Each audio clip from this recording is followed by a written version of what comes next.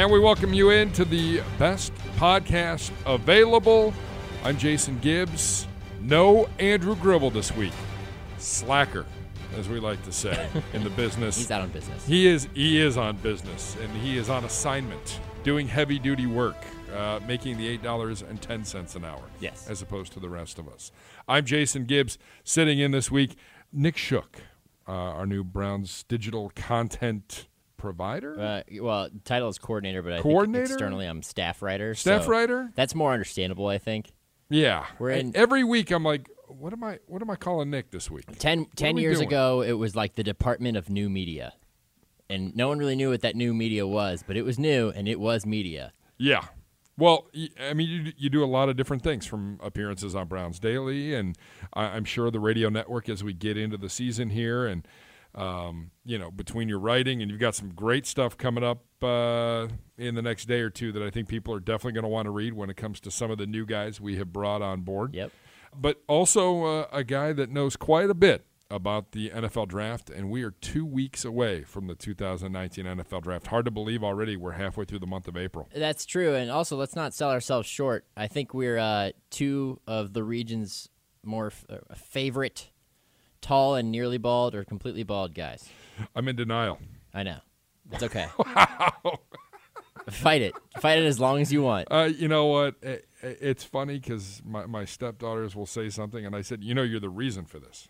Yeah. It is your fault. Like, this is not my fault. I used to blame it on a former significant other. Well, there's that too. No, it's freedom now. Yeah. That's in the past, and I've embraced the razor. I'll tell you what, though, every 4 to 5 days you got to take it to it, because I can still grow hair pretty much everywhere else, and just not in these gaps, these power alleys right here. Yeah. I got the state of Florida going on my head, and you got to hide that, because after a few days it shows up, and it just look very dirty. This is episode 9 of the best podcast available. Coming up on the show today, you'll hear from one of the best in the business when it comes to breaking down the draft, Dane Brugler, with a 7-round mock draft. He has every pick for the Browns. He has every pick for every team. It's out now at the athletic.com website. He joins Nathan Zegura for about a 20-minute sit-down to talk about the mock, talk about the Browns, talk about quarterbacks, whatever you might want to know about the 2019 NFL Draft. Dane Brugler, a popular and very good at what he does draft expert, sitting down with Nathan today on the BPA. Yeah, and tireless. A lot we were talking about, a lot of people can do a 1-round, the first-round mock draft, because, you got the names that you know. You got 32, 35, maybe 40 guys. That's not too many guys to have on the top of your head. You know the school, you know the position. You might know a little bit of their playing history. The average football fan could probably do a little bit of that, especially if they piggyback off of somebody else. But then you go beyond that. You go into rounds 2 and 3. Well, that's when things get a little bit dicey. Dane goes to all 7 rounds. I don't know how he actually sleeps or stays awake. He's got to be sleep-deprived right now. Not only was he doing the 7-round mock, but, oh, by the way, he's got his draft guide that we're all anxiously awaiting for. It is the Draft Bible. The Bible. And we're all waiting for it. So he's trying to get that done while do a 7-round mock draft and carve out about 20 minutes of time to talk to Nathan Zegura.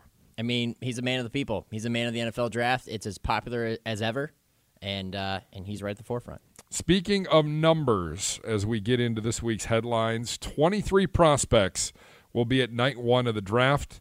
The highest-ranked prospects not slated to attend: Mississippi State defensive tackle Jeffrey Simmons, NC State center Garrett Bradbury. One notable absence from the list, Ohio State quarterback Dwayne Haskins. So today, Ryan Day said that Dwayne never planned on going to the draft, even if he was invited, which we don't know if he was invited. So it is still a surprise. That would make more sense. He doesn't necessarily seem like the type to embrace the spotlight.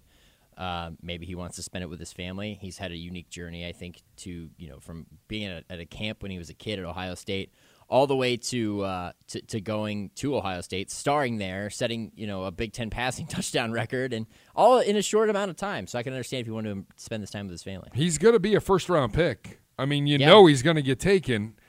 The big question, obviously, is where he's going to go, which it continues to blow my mind that people have him falling. It's weird. He's one of the more polarizing prospects for, I think, all the I don't know if I would say the right reasons, but no bad reason. It's just that some people don't like his style of play, and some people are in love with him. I tend to be toward the latter. I think he's got a great arm. I think he showed a lot in his lone season as Ohio State's starter. Is he kind of rough under pressure? Yes. If you get consistent pressure to him, he's going to falter. He does airmail some throws. Those are, I think, some of the big knocks on him. He's not super mobile, and that's fine because you want your guy to extend the play, but you don't need him to run around in the NFL. This is not Pat White, trying to make the NFL when he was back at West Virginia. This is nothing like that. This is a guy who's got a cannon for an arm, who's accurate at most depths. Every once in a while, he'll miss a throw. I think he's got a very high ceiling, and I don't see why you would not want to take him. I definitely don't see why you would want to take somebody like Drew Lock over him. That's where I was going. Is he going to be? Well, I don't know if he's going to be better, but would you take him over Drew Lock? No, I would not. You would not take him over Drew Lock. Oh, sorry. No, I would take Dwayne over Drew Lock. Would you take Haskins over Daniel Jones? Yeah. Yes, definitely. The only guy maybe you wouldn't is Kyler Murray, and I think you can make an argument that you should take him over Kyler Murray. I would take Dwayne over Kyler Murray. I would too. That's not what's going to happen, but I would, because Kyler is a very, very good athlete, and he was a joy to watch at Oklahoma. I mean, just an absolute blast, but I worry about his longevity and how he'll adjust to the intricacies of the pro game. And it's nothing to do with his intelligence or anything like that. It's just more to do with a lot of the throws he made in Oklahoma's very, widespread offense were kind of pre-snap read driven and not something that you adjusted to on the fly, in part because he's short. I mean, you roll him out and you get him away from that sometimes, yeah, but a lot of times he's throwing because he trusts his receiver to get to this certain spot and that it's going to be open based on his read, which is great. Works great in college. But, over the course of an NFL career, it might be a little bit more difficult. So that's why I'm not on board with him. Alonzo Highsmith walking by. The War Room just down the hall from us here in Berea, and the guy's taking a little bit of a breather. You take a look real quick, if we can set the table here. Yeah. This is where all the scouts are back. Basically, your pro days are just about done. You've got guys coming in for individual meetings, but this is the point in the game where you're really starting to finalize that draft board. Oh, yeah, and I'll tell you what. You get a little bit of a glimpse of that draft board over there. It is loaded with magnets. A lot of prospects on that board. Yeah. I don't know who's providing the magnets, but clearly your stock is going up. Office Max? Yeah. Or is that Office Depot now? I don't know what it is.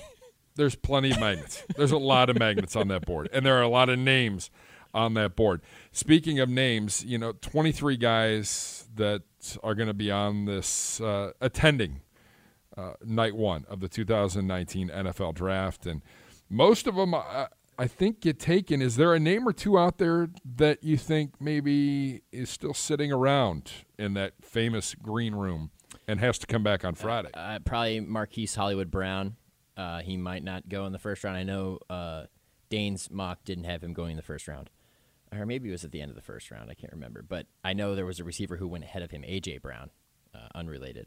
And I think he's got a chance. There are some people who, wouldn't be all that surprised if there were only a few receivers or so. It's not a very strong class in that position. DK Metcalf seems to be at the front. I'm not a big fan of his. Neither is Gribble. We've discussed No, he's this. not. Yeah, and I think Hollywood Brown might not end up going. Because the linebacker class is so thin, Devin White and Devin Bush will both be gone for sure. And then you go down this list. Your tight ends will go. Christian Wilkins, he'll be near kind of that area. The tight ends will go for the most part. Yeah, because you don't see a guy like Irv Smith on this list. No, I think the majority of these guys will go. 23 is a lot. Like, you're really not giving yourself much breathing room. No, you don't want to be that guy waiting, but 23 people. I think most of these guys end up going. Andre Dillard has flown up the charts. DeAndre lately. Baker? Yeah, Baker's another one I think maybe. He's a fringe guy. The thing is it's not very strong at corner either. But talking about Dane's mock, there wasn't a corner picked before 27 in his mock. And you've got Greedy Williams here. You've got DeAndre Baker. You don't have my guy.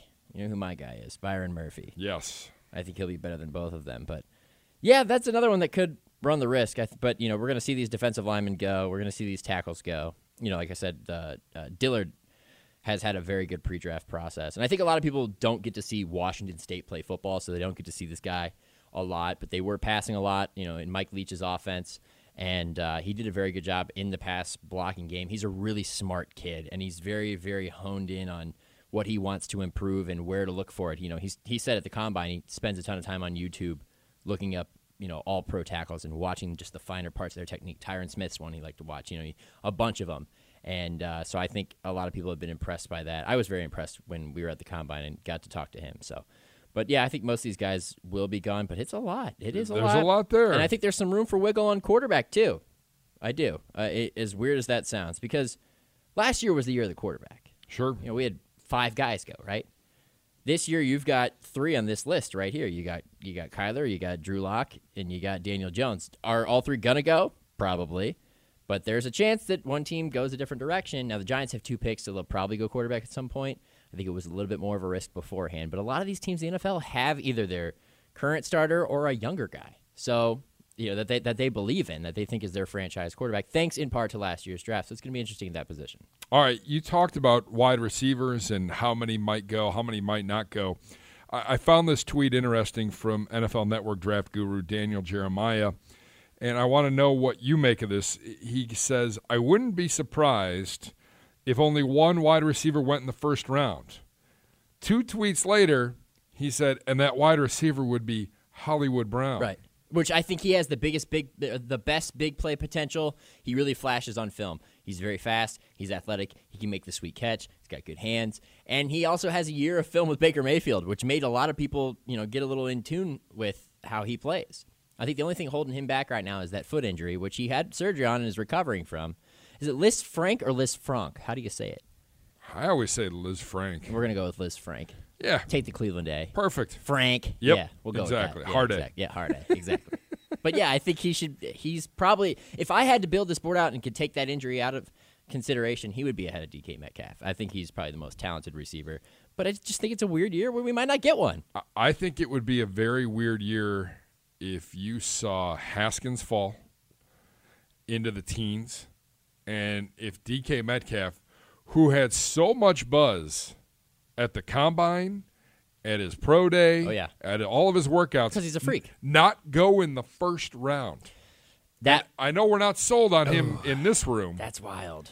But think about where that guy was in the middle of January. You know why I don't believe that that'll happen, why I do think he'll go in the first round? Because for every pair of us, there's an Al Davis, may he rest in peace, who's going to pick Darius Hayward-Bay. And I think there's a GM out there who's going to just fall in love with the measurables, the size, and the fact that he can go after the deep ball. He doesn't have the rest of the route tree under control, but we'll coach him up. We'll teach him that in the NFL because this is a rare combination, and somebody's going to take him. That's just what always happens. I would think so as well. Someone, like you said, the first thought that comes to mind is the Raiders. Yeah. If anybody's going to be intrigued by a physical specimen, it's going to be the Raiders. Yeah. No question about it. All right, Jeremiah adds this in Twitter world. He does a quick QB landing spot game.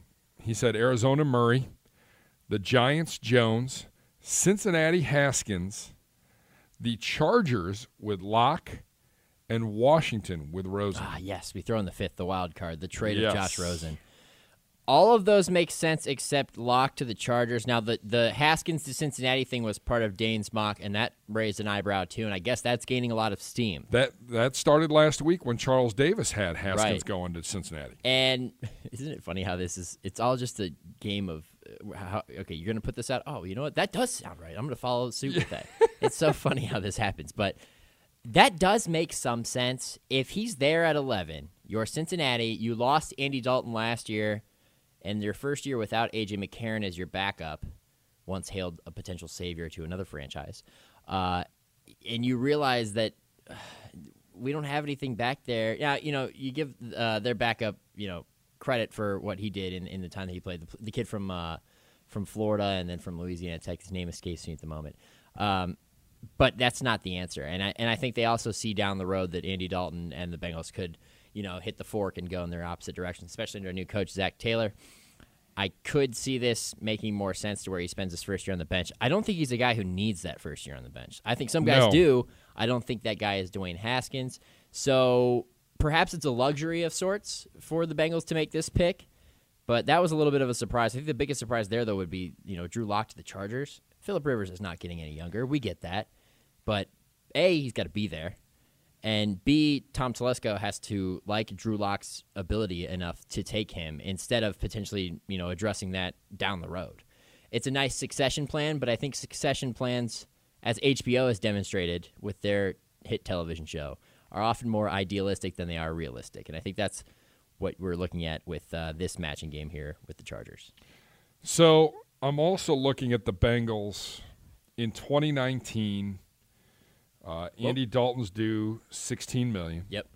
And he's due $17.5 million in 2020. What is the out on that? What's the dead cap in 2020? Actually, none for this year or next year. So they can just cut bait. Now, so if they you wouldn't wanted do it to go, immediately. if you wanted to go get Haskins, you let him sit for a year. And then you cut Andy Dalton and you move on. And you don't have to pay him that $17.5 million. Right.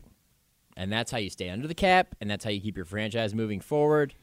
In typical Mike Brown fashion. Yes, exactly. No question about it. He's Nick Shook. I'm Jason Gibbs. This is the best podcast available. We're going over the headlines of the day.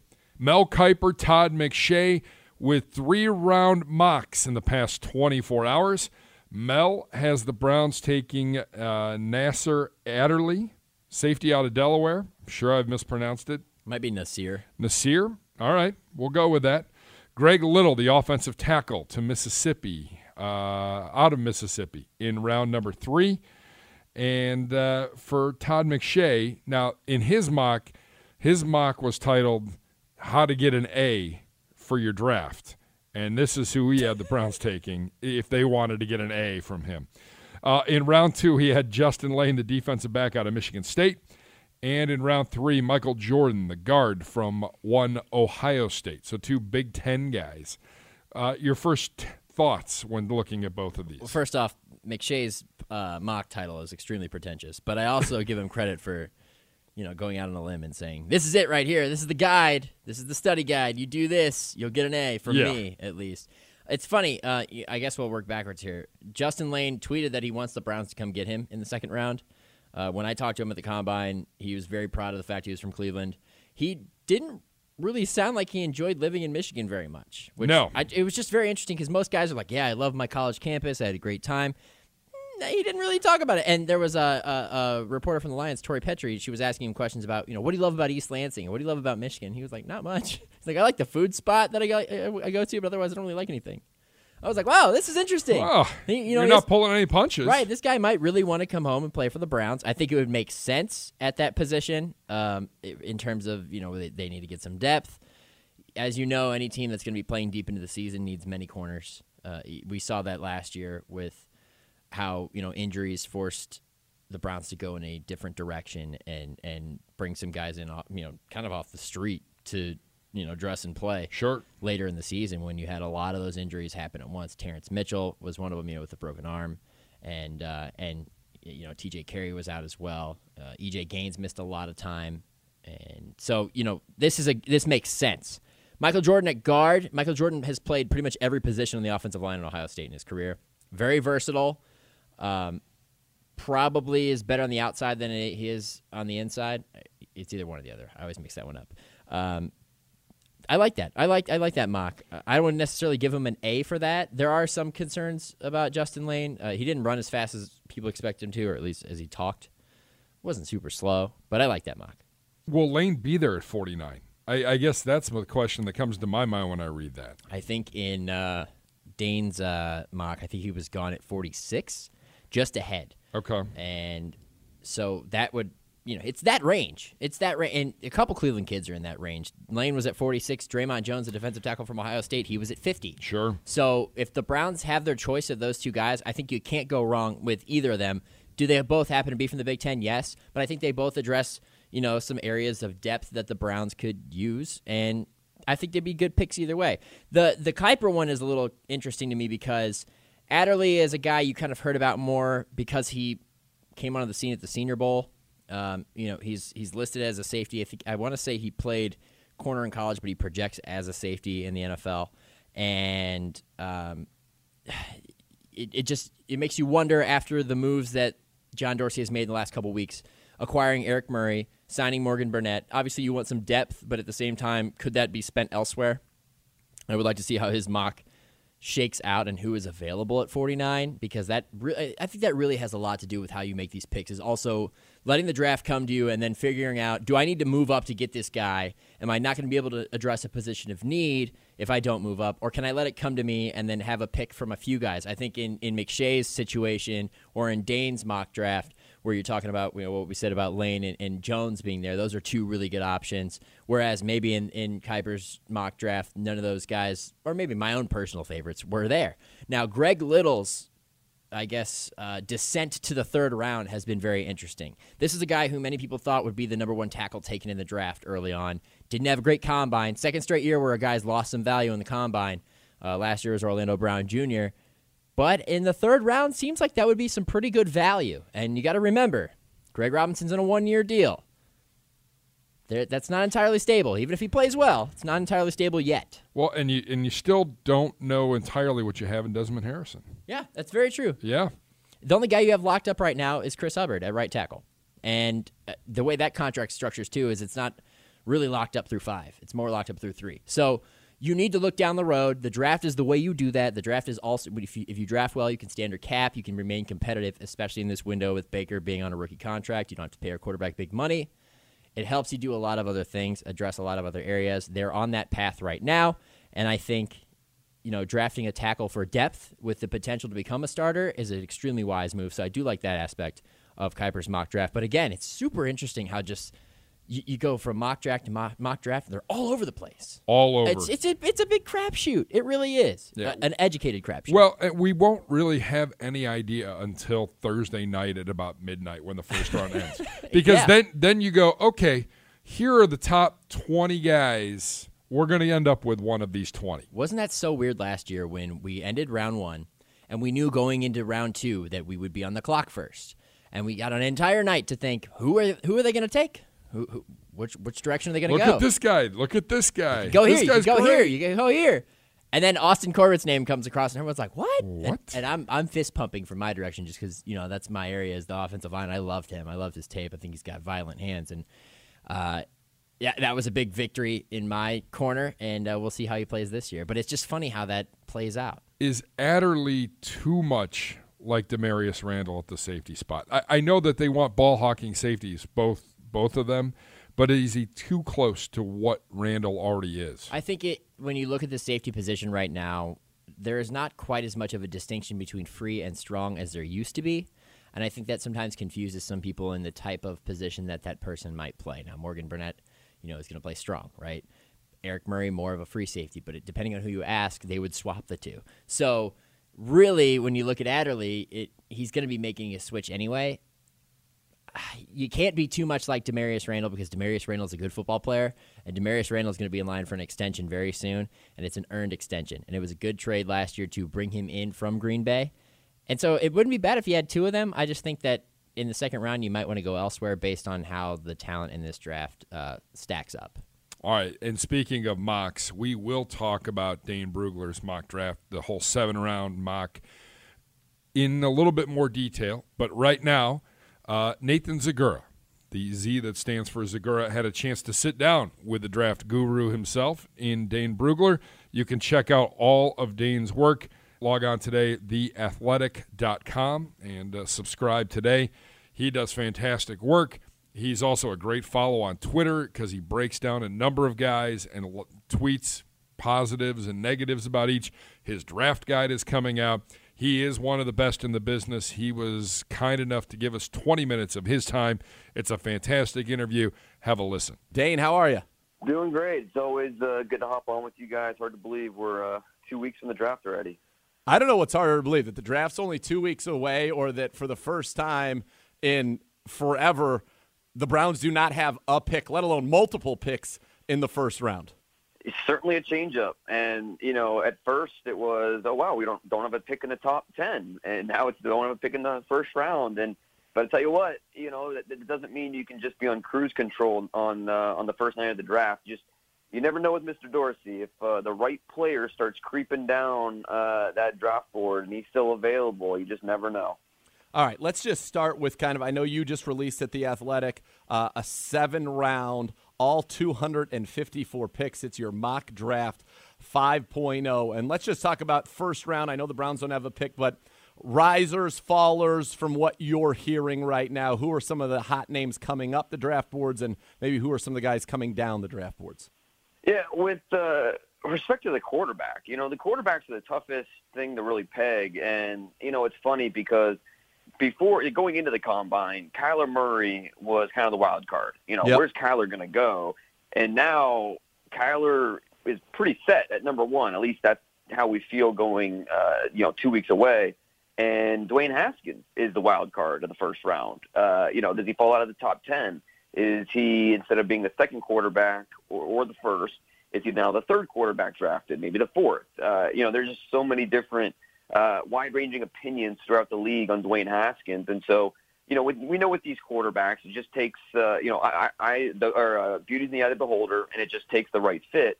So it's really going to be interesting with Dwayne Haskins where he ends up. I pegged him at number 11 to the Bengals in my 7-round mock draft. I think that'd be a great fit for him, going to a franchise with a young offensive-minded head coach in Zach Taylor. Andy Dalton's entrenched as a starter. Haskins won't be pushed into the mix right away. Chance to sit and develop at his own pace. But these quarterbacks are going to be the toughest part of the first round to peg. And not only Haskins, but Daniel Jones, Drew Lock. Where do these guys go?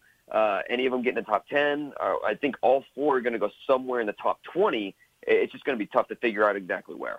Well, listen, and from the Browns' perspective, get all those quarterbacks drafted before the Browns pick at 49 to try to maybe make that pick a little bit more exciting and enticing for the Browns. Before we get to what the Browns do or what you have the Browns doing, I want to ask you about Ed Oliver, because he was a guy that for so long everybody thought was, for sure a top 10 pick. And then, in the initial, everybody's, not maybe yours, but a lot of the mock 1.0s that came out a long time ago, he was falling into the 20s. In fact, he was available for the Browns at 17 when the Browns had that pick in many. And now it seems like he's consensus back in the top 10. So as somebody who gets to talk to talent evaluators all the time, what happened, and was that more of just media perception, whereas the teams always had him there in that top 10? It's just tough when you talk about Ed Oliver, because scheme fit is so important with him, because he's a little undersized, and it's not just the weight. 287, he was 281 at the pro day. His playing weight's likely in the high 270s. It's not just that, but the lack of length. Only 31 3/4-inch arms. That's just not going to be for everybody. And so finding the right fit for Ed Oliver is a little bit of a daunting task. And in my mock, I had him going to the Giants. They've shown a lot of interest in him. They run a 3-4, but they like to mix it up with their personnel. I think they'll run a lot of 4-man fronts, and they'll figure out a way to use Ed Oliver. But it's just finding the right scheme fit is really the key when you project Ed Oliver. So more so than the talent, it's just trying to find that fit. And so I think it's still very possible he goes in the top 10, but I think it's just possible that he falls into the early teens, just because, again, it's about fit, and not everybody's willing to move their defense around to fit the player. And, whether that's right or wrong, that's just kind of how it is. And so when it's all said and done, I think Ed Oliver will be somewhere in the top 10, but it's not a lock. And it really comes down to the size. And, he's not Aaron Donald. We know right. that. He's not that type of pass rusher. And so, will he get better rushing the passer in terms of, more moves and, become more developed in that area using his hands? He's just, in the AAC, playing at Houston, he's so energetic, so aggressive that, that quickness was able to beat defender or blockers just based on that energetic style. And in the NFL, it's not going to be quite that easy. He's going to add a little more nuance to his game, and he's still very young, very, very young. He's just turned 21 years old. So, he's going to develop. It's just going to take the right fit for him to be put in the right spot.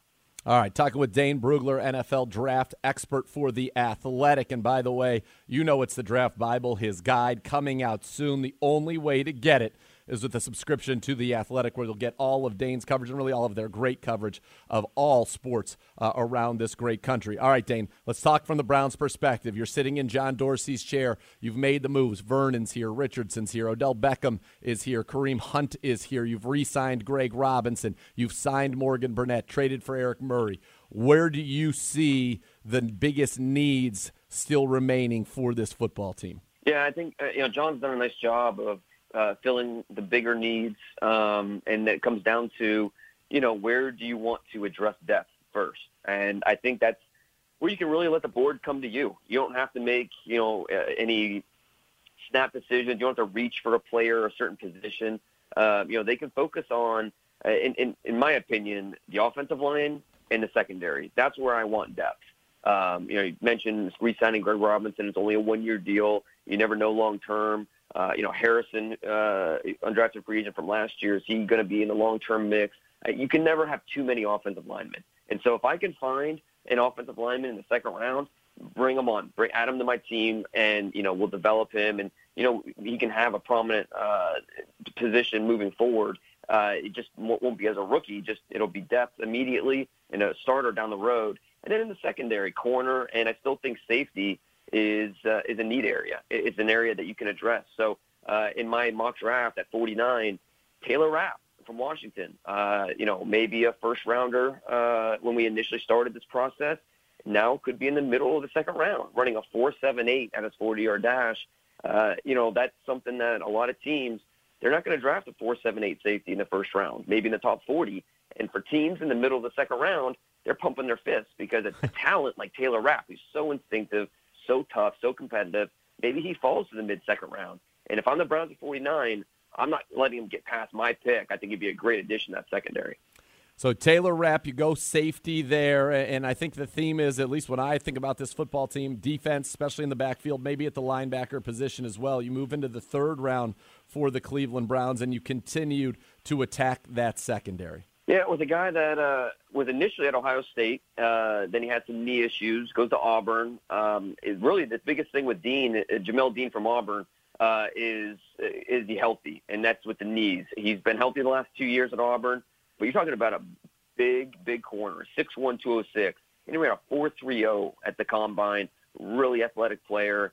He's a guy that it's pure upside because you're talking about a big athlete who can run, he can cover, he's tough, he'll tackle. And so you add him to the mix, a bigger corner, has some length to him, 31 3/4-inch arms. I think that's a steal in the third round. He might not get to that point, but if he's there in the mid-third round, Jamel Dean, I think he'd be a great addition to that secondary. Yeah, and I think that's a lot of people would agree for the Browns right now. You obviously, another safety in the mix, although you got Burnett here, but somebody for long-term plan there. And that's kind of been the John Dorsey MO, to bring in a veteran and then still draft somebody at that same position, a cornerback as well. And then you get to the offensive line here in the fourth round for the Cleveland Browns. I think a lot of people think it would make sense for them to bring in another developmental tackle alongside Desmond Harrison.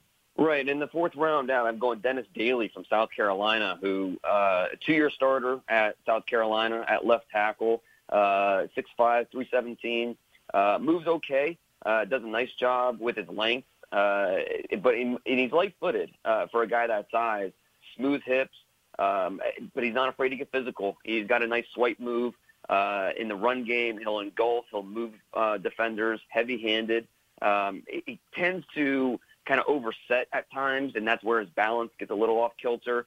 But I thought he did a nice job at the Senior Bowl, had a good week down in Mobile, and he's a guy that when you watch his tape, there's a lot of worthy tape that you can watch because he faced a murderer's row with Clemson and Cleveland Farrell, Florida, Chai Polite, Kentucky, Josh Allen, and for the most part, he held his own. He had some struggles with Josh Allen in Kentucky, but for the most part, he held his own and showed that, hey, I've got some next-level talent. I think he's a guy that for the next level, you bring him in, developmental swing tackle, and I think by year 2, you have a guy who's ready to push for starting reps. Which is exactly what you want. You can improve that depth. That's what you do here at this section of the draft. You move in the fifth round. This is where the Browns have 3 picks. And correct me if I'm wrong, but don't a lot of people think that this draft is more stacked in the middle rounds than maybe it is at the top of this draft? Yeah, I think that's fair, and especially with some of these guys that test really well, and that's going to push some maybe some non-testers into the middle rounds. Where you're still getting a good football player, but maybe just didn't test as well at the combine or pro day. And then also you have some guys who were a little bit off the radar, but then tested really well throughout the process. They'll get mixed or pushed up into those middle round ranges. And for the 3 fifth-round picks, I'm going defense with the first two with Kingsley Keke from Texas A&M. There's a nose guard for the Aggies. Then they move him to defensive end. 6'3", 288 pounds. He's somewhere in the middle. I think he'd be able to add some depth at both tackle spots on the interior. If you want to, behind Larry Ogunjobi, behind Shelton Richardson, I think he'd be a nice depth guy to fill there. And then in the middle of the third round, I'd take a Steven Denmark from Valdosta State. This is a player who's really interesting because he was a wide receiver to start his college career, and then they moved him to corner this past year, and he was surprisingly efficient as a corner, a first-year corner, 6'2.5", 220-pound, big boy. And he went out there and ran a 4.46 in the 40-yard dash, had an elite 10-yard time, 1.48, 43.5-inch vert, 19 on the bench, tested off the charts. But again, the tape isn't bad either for a guy who's a first-year corner. So, yes, I had him taking corner in the third, but here in the fifth, that's a chance where you roll the dice on a guy like this who could be a high upside player. Steven Denmark from Valdosta State, Division II. Definitely a name to keep on your radar on day 3 of the draft. All right, write that name down, Browns fans. And then you don't go linebacker until the 6th round. Drew Lewis from Colorado. If you want to expand on him, you can. If not, I would ask for maybe some linebackers that you think could fit for this Browns team, maybe rounds 2, 3, 4. Just a couple guys that maybe have caught your eye so far this year. Well, Drew Lewis, and there's a little bit of a connection to John Dorsey here. Drew Lewis, his father was in the front office with the Chiefs when John was GM in Kansas City. So there's a little bit of a connection there. Drew Lewis started at Washington, had some issues there, got kicked out, went to JUCO, and then the past 3 years has been at Colorado. And just a really, really athletic player, 6'2.5", 229 pounds, 4.51 in the 40-yard dash. Played both the mic, played outside. Really athletic player, and if I'm, 6th round, this is what I'm looking for. An athletic linebacker can do a lot of things. I think he's got the IQ that you want. I think, when you break him down, you see some diagnosed skills. You saw him get a little bit better in coverage. So Drew Lewis from Colorado, definitely a name to keep on the radar. And then, one name that I didn't mention from the 5th round that also had him taking a look at is Penny Hart, who tore it up in Mobile. A slot receiver you can kind of work into the mix. Didn't have a great combine, ran in the 4.6s in his 40-yard dash, but what he did in Mobile is going to get him drafted. And I thought the week that he had at the Senior Bowl was certainly impressive and certainly worthy of the 5th round. So when you look at this haul, obviously, I think it addresses all of the needs that you mentioned were out there, provides depth and competition, and we know that's exactly what John Dorsey wants to do. The one name I do want to ask you about, though, you have him going 32nd in Mach 5.0. It was reported that he had a visit here with the Browns and seems like the kind of guy that if John Dorsey were to make a move back into round 1 at the end, get that 5th-year option, this would be a guy to do it. Jeffrey Simmons was probably a top 5 talent, top 10 talent in this draft. What's kind of, when you read the tea leaves on him, where do you see him going, and do you think that's the guy that could be, if John Dorsey were to make a move, the object of his affection? He's certainly going to be a wild card because it comes down to who is willing to, basically redshirt their first-round pick as an NFL rookie, because that's basically what you're looking at. Maybe Jeffrey Simmons can come in late in the year, but I think it's best to attack it thinking he's just going to miss his rookie year, and you have to be okay with that, both with where your team is at and then just as a general manager. No general manager is guaranteed next year, and so you have to be comfortable that, hey, my first-round rookie is not going to play this year. And with Jeffrey Simmons, it's a little more complicated because not only do you have the left knee, the ACL, but you have the past character baggage. Sure. And that's something that, I think most people know by now, the video of him striking a woman on the ground. And, it's with the Browns and some of the other players they have on the roster right now, that's certainly going to play a part in the discussion. But I tell you what, if he's a really good football player. Everybody at Mississippi State, you talk to them, they speak very, very highly. It was more of a isolated incident, 3 years ago where, he was protecting his family, and it's not something that we ever were scared was going to happen again here on campus. So there's a lot of positive feedback when you talk to people close to him, people close to a situation. And so if he does last into the late portion of the first round, which, I think you're looking at the Raiders because they have 3 first-round picks.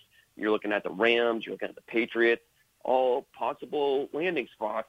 But, yeah, you're right. If the Browns, they're ready to pounce. and if the right offer is there and Jeffrey Simmons is there, it would make some sense. A guy that's not really going to help you this year, but if you're planning for next year, you're getting a top 5, top 7 talent in this class, a really good football player. It's going to be interesting to see how it all plays out. Again, you can follow him on Twitter at DP Brugler. Subscribe to The Athletic because you want to get this draft guide. It will give you everything you need to know about every prospect. It makes your draft watching much more enjoyable when your team drafts somebody you can say, hey, oh yeah.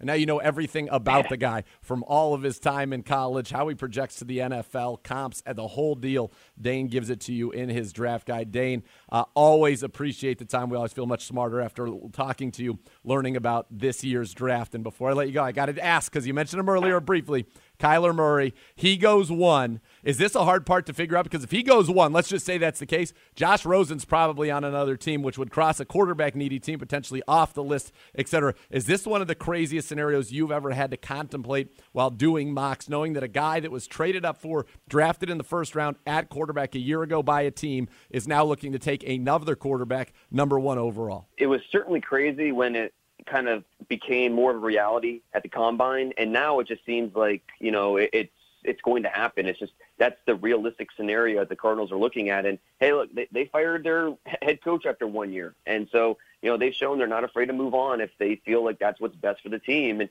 if they have a chance to what they feel is upgrade the quarterback position, well then you know they should do it, because honestly, what they thought of Josh Rosen as a prospect doesn't matter anymore, because they've had a full year with him in the building to understand what he's about and, you know, what he's going to be long term. And so if they think that they can find an upgrade, it makes sense that they would do so. But it's going to be interesting where Josh Rosen lands. I think Washington is that makes the most sense. I think if Washington includes Case Keenum, who they just traded for, include him as part of the deal, say Case Keenum in a second rounder to Arizona, well, in Arizona, they have their veteran quarterback in Case Keenum that can, kind of help bring Kyler Murray along. And so I think that scenario certainly makes sense. Going to be interesting to watch. Again, follow on Twitter at DP Brugler. Subscribe to The Athletic. Get his draft guide. Dane, thank you so very, very much. Anytime. Thanks, Nathan. Special thanks to Dane Brugler from The Athletic for all of his time here today with Nathan Zegura. A fantastic interview. If you missed any of it, you can go back to clevelandbrowns.com or wherever you get your podcasts and download this episode of the best podcast available. This is episode number 9. I'm Jason Gibbs. He's Nick Shook, in for Andrew Gribble, who is on assignment this week. Nick, the biggest takeaways, especially from Dane's mock here, he goes strong safety at 49, defensive back. He's got some defensive line, offensive line. I think the biggest thing to me was not taking a linebacker till round number 6. And we know it's not a deep linebacker draft, especially you've got 2 guys on day 1. I don't know if you have maybe more than 1 or 2 on day 2, and basically the rest of them are all on day 3. But it's a pretty big position that I feel like you still need some work on. And not taking a linebacker till the 6th round would make me a little nervous. I think it depends on 2 things here. I think first off, maybe using round to value your pick at a certain position is a little bit misleading. It's natural because this is what we do in a draft. There's a reason there are rounds. There's a reason you use picks earlier or later on certain guys based on your evaluation. But then I also give you the flip side, which is Jannard Avery and the way he played last year and the fact that he was a 5th-round pick. So if we go down that train of thought, not getting a linebacker till the 6th round in this one, similar, maybe, potentially. You have that potential, but you're right. There is a greater margin for error, for a miss, for disappointment. And I think in this class, with the 2 guys at the top, there's one more guy who he has mocked going 64 to New England, Jelani Tavai from Hawaii. I had a buddy out in the West Coast who watches a lot of Pac-12 and late-night football, who texted me about it, raving about this guy. 3-down linebacker, can play every down. He's kind of a hybrid style, can pretty much do a little bit of everything. Has flown under the radar, according to Brugler, because he has had a shoulder injury and hasn't done the post-senior season circuit. He didn't do the Senior Bowl or any of that stuff. And so people haven't been able to pay attention to how he's played, but I think he does carry some value. I think that could be a spot for the Browns to make such a move in round 2, unless they deem that too high. Maybe he slides to round 3, then you really make that pick. He doesn't have him sliding that far in this mock draft. So I think maybe you're looking at 2 stud linebackers. I'm higher on Devin White than I am Devin Bush, primarily because Devin Bush is just a little small. And then maybe a third guy who's got some potential, and then after that, there's really nothing. So I think at that point, what does it hurt if you take a guy in the 6th round, right? I mean, why not spend it elsewhere? Spend it on somewhere that you think this guy is going to be better value. It really does come down to value. So it is concerning. This isn't the deepest linebacking group. I think you've got 3 starters. I don't know who you have behind them. And that's where you spend your 6th rounders. Were you surprised he had a wide receiver going to the Browns? Yeah, I a little bit. Another late round pick. The damage is minimal, I think, when you spend a later round pick on a guy like that, as I scroll past the entire mock draft and down into the comments. But I think it's also a numbers game, and you need to, kind of kick the tires on some guys, see maybe we'll find something out of this guy. Maybe this guy will be better than we expected. We've seen some guys turn around and play better than expected in the later rounds at receiver in the past. So, we'll see when it comes to that. But, again, these are also all projections. We could very much see the Browns come out here without a receiver. Yeah.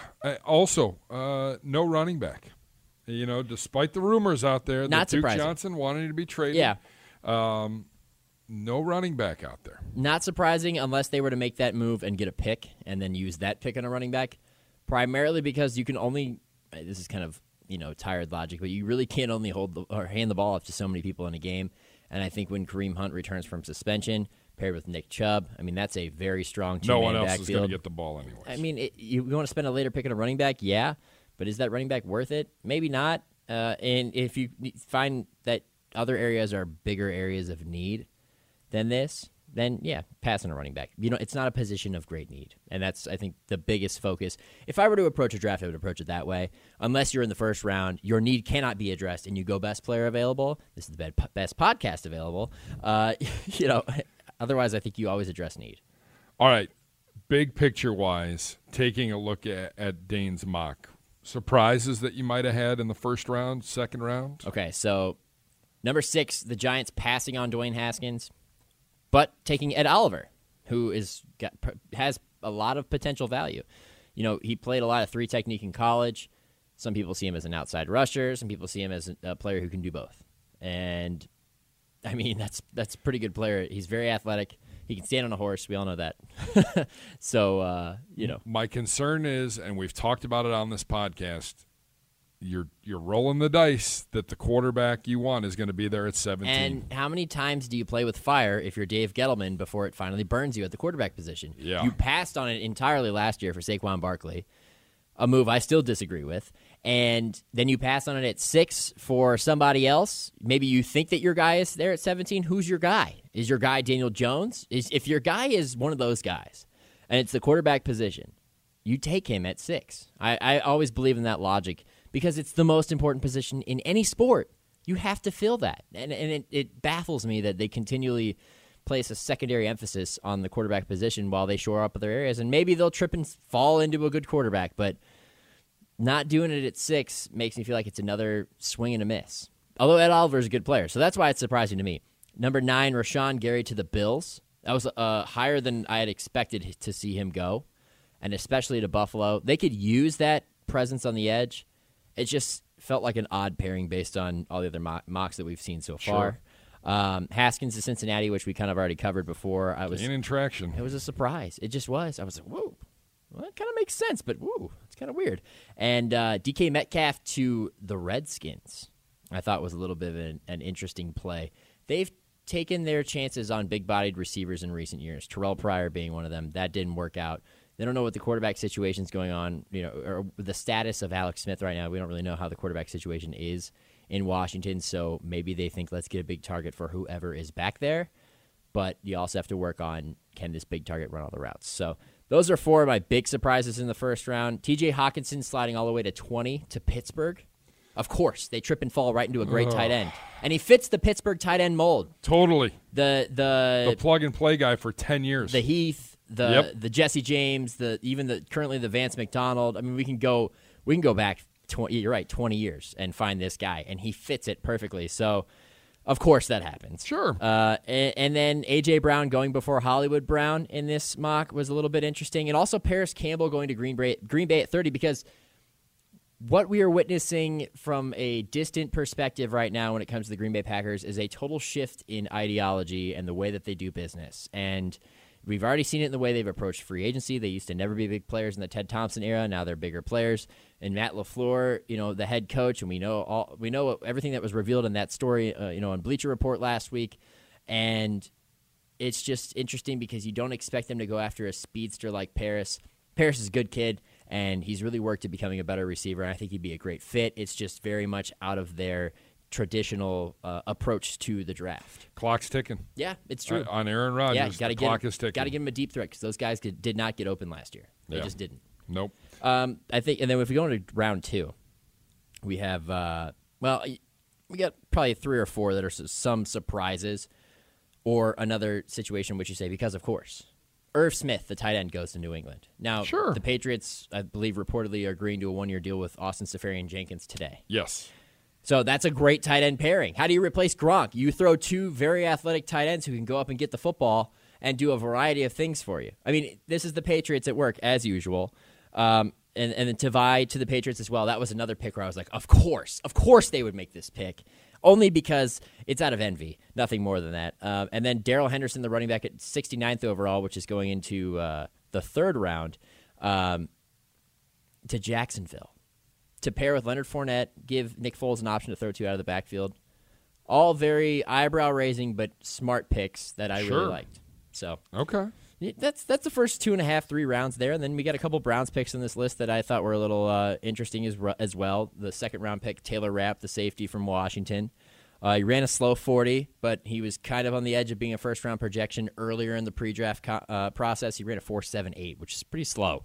But again, you need him to come up and defend the run as a strong safety and also be able to be the back end of the defense, but you don't need him to be the free safety, the literal last line of defense. So you can overlook that because he's still a very talented player. And then cornerback Steven Denmark from Valdosta State going to the Browns at the 155th overall pick. Played receiver until last year. Converted to cornerback, has crazy measurables. Sounds like something that this front office would do. Sure, why not? Yeah. Let's see. What'd he run? It's their Sign him. Their 3rd pick of the 5th round, and let's throw him out there. Yeah. And let him compete. How tall is he? How fast is he? Sign him. Draft him. 6'2". Why not? 220. It's a long corner. You can develop that guy. All he needs, and that's the beauty of the NFL, and this is what I love about NFL coaches, and it's partially because it's true. They have the utmost confidence that they can coach a guy as long as he's willing to buy into whatever they want him to be. And if they see it in this guy and he's got the athletic ability, it's like clay. They're just going to mold him. And they want to maybe they'll mold this guy. The more I look at these mocks, the more I'm just like, let's just get to the draft. I'm ready to figure this out. We have officially reached silly season. Yeah. And I think we've all reached the point where we're overthinking, overanalyzing, and overreacting. It is fun to go pick by pick and just try and piece them into the roster. Yeah. I think Of what makes sense Right. for which team. All it takes are 1 or 2 teams to go, we're not going to go that way. We're Yeah. going to go left. Yeah. And And everyone then else everything's off kilter. Yep. Everything's gone. The you-know-what has hit the fan. In this mock, I had, I think, 7 picks I really loved.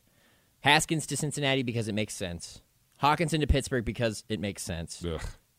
Smith and Tavai to New England because they make sense. But then we go into the later rounds, and at 124, edge rusher out of Oregon, Jalen Jelks, who was a stud and didn't really get a lot of attention because he played at Oregon during their down years. He played for 2-3 different head coaches. Played for Willie Taggart, left for Florida State. Played for Mario Cristobal this last year. Is still there now. And I think he was even a Herzlich guy before, or not Herzlich, Helfrich, Mark Helfrich. And that's a lot of turmoil to deal with, and he was a very impactful player in Oregon. He goes to Seattle at 124. I think that'd be a great fit for them. And you put him, kind of mix him in with a Frank Clark. Ooh, those are 2 young and athletic guys that could play really well. Another pick to Seattle, 159, Marvell Tell, who was I believe he was a corner or a safety at USC. Yeah, I think he was a corner, and he's projected to switch to a safety. He's an athletic guy. He's a guy who a lot of people expected more out of at USC. Another tumultuous tenure in college, something that's really out of the player's control. where teams come in with high expectations and don't live up to it. But he's a very athletic and very talented guy, and I think that's a great fit in that type of defensive system, which has taken similar guys, Richard Sherman being one, and turned them into very good players. And then the last one, Mike Weber, the Ohio State running back, to Kansas City at the 216th pick. That's great value that late in the draft. That's just excellent value. He's a great player. Yeah. He's dealt with injuries, but when he's healthy, very effective. Yeah, no question. And I think about that it. would fit in well with that backfield. My friend, thank you for filling in this week. Hey, thanks for having me. Outstanding. We gave you a little more talk time than just one of my stupid games. It was great. It was good to have some expertise. I'll take it anytime I can get it. Gribbs is back next week. Shook will be back next week as well. Nathan Zagura, we thank him for his time and efforts. And, of course, the great Dane Brugler. If you missed this podcast, missed parts of it, if you missed any of the other 8 episodes, you can log on to clevelandbrowns.com to get that podcast, or wherever you get your podcast from, iTunes, Google Play. It'll all be up there, all 9 episodes, going for 11 episodes. They'll all be up there, and you can download those at any point in time. Till next week, my friend. Appreciate it. Yes, anytime. I'm looking forward to it. Can't wait for the draft to get here. Yeah, let's go. Let's just get to the draft. Rookie mini camps. Let's start doing some stuff here. And wishing safe travels to Gribble as well as he returns from Denver later this week. Rough assignment. Tough life. Yeah. All good. If anybody can handle it, Gribbs can handle it. For Nick Shook, I'm Jason Gibbs. This has been the best podcast available.